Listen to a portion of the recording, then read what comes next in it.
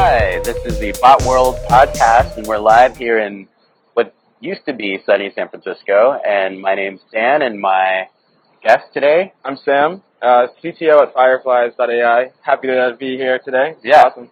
And if you haven't tried Fireflies.ai, it's for Slack. It kind of keeps track of everything. I'll let you pitch it too, but I thought we should get that out of the way. And so, okay. Yeah, so today we're going to talk about some trends with AI and chatbots, kind of our opinion on where it is, where it's going, and how we can... So how did you get started in chatbots? Let's start there. Like deep learning chatbots, what was your origin story? Yeah, so I have been working on Fireflies for a while.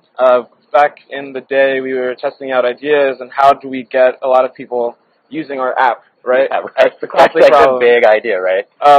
This was before the whole bot hype happened, but we decided to build on the unofficial Facebook chat API. And it was kind of like a back-end login where you fake a login with a user, and then that user can send messages, and it's almost like you can create a chatbot just from like faking a user. Right. And that's where we started, and we immediately saw people like picking up on it, people sharing it with their friends. We took over like half of a high school in Missouri, actually. Nice. And that's when we realized the potential of chatbots, and from there we've just been going. And what was that chatbot? What did it do? That chatbot helped you understand when friends were near places to eat. Okay. So if your friend is walking by Chipotle, it would say, "Hey, Sam's at Chipotle. What do you want to eat?" Right. That's all it would do. And Sam's like, "Damn it! I just got 15 orders for burritos." Yeah, and then it was up to me to like go and run around and do these deliveries. Nice. But yeah, it was fun. So you started there, and then you were like, okay, when did you know kind of what to do next, right? Yeah. So I mean, we immediately had our users like asking our chatbot for everything you can imagine. This was also around the time when API.ai had just come out. Right. And so it was really easy to set up a bot that could converse with the user, say like, "Hello, what's the weather?" All these like little fun features. And our users would ask, "Hey, Fireflies, what is Sam up to right now?" And so we ended up building all these... Getting burritos. Exactly. So we ended up building all these little things that could support our users' queries, and we eventually were like, okay, let's find something that we can build a business on that people will pay for, and that's when we changed the current. And you saw Slack as an opportunity to do that, right? Definitely. So we have a lot of different topics that are kind of already starting to emerge. We have chatbots, their utility, Slack, its utility, and then now deep learning, right? So talk a little bit about what Slack has really done for your bot, and what you envision maybe the future might be there.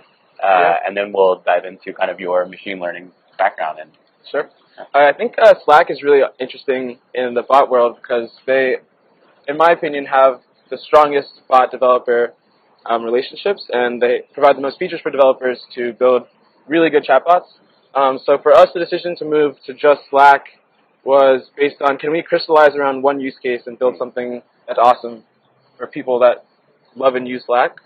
So that's why we kind of dropped the Facebook chatbot. We actually had a Chrome extension that we built. We had like an email plugin. Yeah. But we wanted to just crystallize on Slack. And I think Slack is really cool. I actually have like met with them in their office from time to time, and they take a lot of feedback in from developers. Yeah, we're banned from Slack's office. Oh, just kidding. No, we're not. Not yet. They take a lot of feedback from developers, which is cool. Yeah. I think chatbots are interesting, but sometimes like humans don't want to talk to a bot. Right. So you need affordances like buttons, and I know Slack is working on drop-down menus and things like that that can help like you build a full-featured chat application. Okay. So I know Facebook has like Facebook for Business. I've never used it. Are they doing anything there around chatbots that you've heard of or anything like that? Yeah, I think Facebook's chatbots are interesting because they have developer chatbots, and they also have like internal Facebook bots, like the Uber bot that they partnered with Uber to build. I think that one's actually very useful. I use that. Yeah, I just got that today. I was like, why is this like showing me? For those of you that don't know, you can request like Uber rides within Facebook chat, and then it will automatically send updates. Hey, Sam requested an Uber. Sam got in the Uber. He's arriving soon. Right. Sam's asleep in the Uber. Yeah. those are like, these are things that like you would always text your friend and say, okay, I just got in, like I'm on my way, 5 minutes away. Facebook does all that for you with the Uber partnership and their bot. I think those bots are really strong, really powerful. They're able to be in group conversations, which is huge. Right. But the ones that they provide to developers right now are a little bit different. Where so they don't allow developers to build for that just yet. Exactly, yeah. Interesting. Okay. But I think, I'm not sure what Facebook is thinking. I know they recently scaled back some of their bot focus. Yeah. That was kind of crazy. I mean, I've heard a lot of stories, I guess, internally about, I guess, their overall view of bots, and some people love it on the team there. And this is what I've heard. So, don't kill me for spreading rumors. But yeah, it's interesting that they've kind of started reframing bots. I mean, some people would say even enabling bots in some way by giving them more features. I don't know. I think it's important what they're doing though, because it's still very early in the whole bot landscape ecosystem. So no one knows the solution yet. I know when Facebook had launched originally, it was super easy to set up a chatbot. Like, I think thousands, if not hundreds of thousands of bots were created, and a lot of them developers probably didn't put in as much effort as they would have into an app. Yeah. And so maybe the quality that you get is really reduced. And so maybe they're trying to understand how can we get the top quality bots and draw those guys out rather than spam like users with too many options. Right. What would your perfect bot messaging platform look like? Yeah, I think it needs to be. I think that's an interesting question. Like, I have definitely thought about that. I mean, for us, the things that we want to be able to inject a UI, our own custom like interfaces into like side panels of the messenger. Right. I know Microsoft Teams is working on a pretty tight integration where I'm not sure if you've seen Microsoft Teams, but you can actually customize like a panel in the chat. I haven't checked it out yet. Yeah, it's pretty cool. And so they're starting to work with developers where bots can control the entire like panel interface. Yeah. So like based on the context, the entire interface can change however you like it. Yeah, it's less. I mean, it's kind of like a new tab that that you have access to. Cool. So you can like deep link a user. Like let's say your bot is for. You can do deep linking as well into it. Yep. Wow, you can deep link right from the conversation right into the tab that you have. Can you do it outside? Because I think that's probably the most interesting use case is when you can go like from another point of origin or application to the Microsoft. I'm not too sure I haven't explored it that far, but I'm sure they would be open to working. They're still actively getting feedback from people that are building on it. Cool. Have you talked to anyone over there about that? Yeah, I went to one of their meetups here in the city. Okay. And they kind of showed us the platform. They showed us what's available. Showed us like these tab features, and they were asking us like, what do we need, and kind of similar. You're like, more money. Yeah. More users. Exactly. So let's talk about your deep learning, machine learning background and how you got into that, and kind of your journey there. Yeah, sure. So I went to MIT, graduated in 2016, last year. Nice. And during my time there, I spent a lot of time working with UAVs, unmanned aerial vehicles, drones. So that's where all of my machine learning, or most of my machine learning background comes from. Yeah. And some of the cool stuff that we did there was we built a drone tour guide that you call over with your phone. It syncs to you with a Bluetooth leash so that it never gets too far away. Right. And then it leads you around campus. You tell it, I want to go to find the green building, and it'll take you around and find that. After that, we started working with drones herding Roombas. So Roombas are like those little circular vacuum robots. Mm-hmm. And you start with 10 Roombas in a 20 by 20 meter field. Mm-hmm.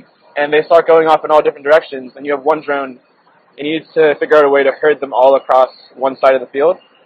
And so it's very much, the approach that we took was we had to learn game strategy, and we did that with like reinforcement learning. Mm-hmm. So you basically encode the entire game into a set of numbers, and then every time step you try to drive those numbers towards the desired state. Right. And then you can like give your robot rewards for every positive action that it takes. And so that's where we started to use machine learning to kind of train because we didn't know what strategy to take. We actually built a simulation game where we actually built something in JavaScript and gave it out to a bunch of friends. Hey, play this game. Yeah. and then we'll learn the strategy to take. Yeah. So that's kind of where my machine learning background And started. did you learn through machine learning through school, or were you self-taught, or how did your research in machine learning go? It was mostly self-taught. Yeah. Thankfully, you no longer need a PhD to do it. So it's pretty straightforward to. What are some resources that you use to kind of jump into that? Yeah, I would start by just doing a lot of reading in the space. Yeah. Do you have any favorite sites or anything? Or I really like Stanford's lecture CS 231D. I think it is 231N maybe. Yeah, really, I've been watching that. It's really good to like understand how to think about machine learning first. And then understand what you need, like what kind of data types you need, and the resource, like the libraries like TensorFlow that you can use to get started. Okay, and then that's what you then applied to what you're working on now, or how did that come about? Yeah, exactly. I mean, as soon as you can frame the problem in a state that machine learning can help, then you can go ahead and apply it, and that's exactly what we did. So for us, to provide more context, we are able to sit in the background of conversations and understand when action items are being created. So whether that's in person, on Slack, Gmail, Facebook, we think that conversations are really the core of your work. That's where work starts. That's where work is completed. So we sit in the background and we realize when you are making those action items and saying, oh, I need to go fix that bug, we'll go and update your work tracking board automatically. And so for us, we use deep learning to understand how likely is a given sentence a task. And that's what we do. It's pretty. I read your story, and you guys did some awesome training, right, for that stuff, right? So I think it's all in the data, right? And you need lots of data to train your models, right? Exactly. And so could you talk a little bit about, I'm not going to ask specifics about the applications that you might have in terms of IT, but would you talk a little bit about how you thought about applying machine learning to these problems? I mean, did you understand the scope, or did you see the problem and you said, okay, these are the tools that we can probably try and use? I mean, what was the... Yeah, it's very problem-focused. So first it's on you to identify what can I actually... Like, what is the problem I want to solve? And if machine learning can help, then that's great. For us, that's really... How can we figure out when people are creating tasks? And that's a very, it's a pattern that you can kind of predict. Machine learning is good at looking for patterns. Yeah, looking for classifications, looking for patterns in data. Because your algorithm is only going to learn what you're able to show it and teach it, what your data says. Right. So for us, it was pretty straightforward to understand, where does machine learning fit in? I think there's a lot of other bots that use AI, or they say they use AI. So some questions. What do you mean? Questions I have for them is, what are you actually training on? I mean, if they can answer that, then I think that's good. But usually, if it's something a general statement like, oh, we're just watching what our user is saying every day, that's a little bit too general. Do you think people who are saying they're using AI but aren't? Do you think it's because machine learning or AI is a broader term for all of that is difficult, or do you think there needs to be an easily built and applied framework for bots to specifically leverage ML and AI kind of technologies? Does that exist yet? Yeah, there are. I guess there's two questions in this. One of them is how difficult is AI to use for people that want to apply it, and the other one is, are there machine learning as a service companies? And so the second one, I'll start with the second one. The second one is yes, there are companies that offer platforms to do machine learning on. So, but specifically to the scope of chatbots or bots in general? Oh no, I haven't. So you kind of have to figure out how to apply generic or generalized machine learning services to what you're building. Yeah, I would say the closest to machine learning for chatbots would be something like API.ai, where they say, we're going to give us a couple example inputs of what a user could say and classify it, and then we're going to learn different variations of those.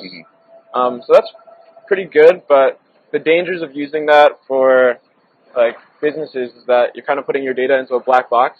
Right. And even if it's accurate 80% of the time, is that enough for you to not know what's going on for the other 20% of the time? Right.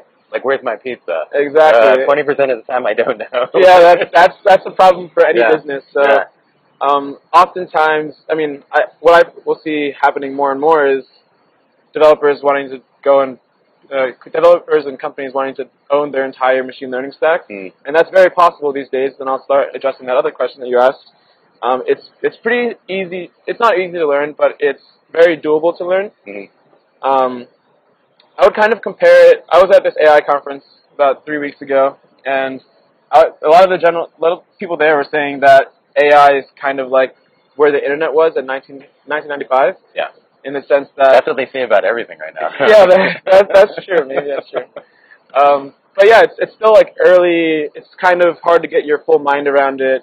But it's definitely like possible and open to everyone. Yeah. But I foresee like in 5 years, it's going to be so easy to use that like my mom and dad can go and spin up a machine learning like application pretty easily. Yeah, I mean, I guess that starts to talk about something that I was thinking about, which is like personalized AI, right? Like, what does that even mean from a design perspective? I know you were at the meetup with Hugh Dubberly, and his topic of design thinking, especially with respect to artificial intelligence and the age of kind of like, companion devices, right? So, like, what do you think is going to how do you think it's going to evolve into something like a personalized AI kind of design experience, right? Yeah. Because chatbots, I think, have a big role there. I think chatbots have a pretty strong role. I could personally see myself wanting to have, I'm not sure if this is what you're referring to. Are you referring to like a personal AI or like designing AI? I'm thinking more or less of like, what does a personal AI look like? What kind of design or framework would we be using? Like, just starting to even ask those questions, I think, is kind of interesting. I think that's what chatbots kind of are starting to unlock. It's like, well, how can I use these things that basically sift through all my data, connect all my services, and then like choose the scope, choose the domain, and choose the filter by which I see all of these things through. That'd be super cool. Yeah, I think that would be definitely something like really cool to think about, especially since all of us are generating so much data every day. Yeah. I know that quantified self is like really big these days, and I want to know where I'm like when I'm most likely to be productive. For example, maybe it's after How I can eat I like stay a in my certain flow for longer? exactly. Right? Maybe it's after I eat a certain meal or wake up at a certain time. Whenever you're hungover, you do your best work. Yeah, maybe I'm like very stressed. Right, And maybe I need to stress myself out more. Yeah, right. I think that these are all like things that like a personalized AI experience could try and like get to. But definitely in today's world, I think it takes focusing on one, like how to like focus on one data source, one application, one experience that users can continually go back to and remember. Mm-hmm. It always gets harder and difficult to understand when it's something more generalized. Yeah. But yeah, I definitely think that it would be cool to have like some kind of interface that you're talking about, where you can see all of your data, you can set certain filters, you can try to glean some kind of information from a huge data set on you. Yeah. So. Okay, so this is the, I guess, blue sky portion where anything you want to talk about it. Anything that's underrepresented that you'd like to kind of get out there and spread your message and be a, cheerleader for, be an evangelist for, I don't know, like whatever. Is there anything happening in your life that you think is cool and more people should be aware of it? I think more people shouldn't be afraid of AI in general. If I could get out one message to like all the people that I interact with on a day-to-day basis, it's like there's like the AI hype is really really not real, if that makes any sense. Like AI can help you solve a problem, but in my eyes it's just a tool. Right. And at the moment it seems kind of difficult to learn how to use the tool because it's like such a new technology. TensorFlow is just maturing. TensorFlow 1.0 came out like a month or two ago. And yeah, I think the message for me to everyone else would be just go learn it. Go do it. It's not too scary. Just go through the steps. And that'd be my message to everyone. Go learn it. Go do it. And is there anything you want to plug while you're here? Yeah, and also check out Fireflies.ai. It's the best way to manage your work from your conversations. And all you have to do is sign up on the website, and Fireflies will join your chats, figure out when you make action items, and then put those on your boards like Trello, Asana, Jira. We have over 500 integrations. And yeah. if anyone's going to follow you online, where do they find you? You can find me on Twitter at Udotong. That's Sudotong, or you can find me on Instagram, any other social media. Okay. And this has been Botworld Podcast. I'm Dan, and you can find me on Twitter at DPG, Dog Pound Gang. And yeah, we'll see you next week. Great.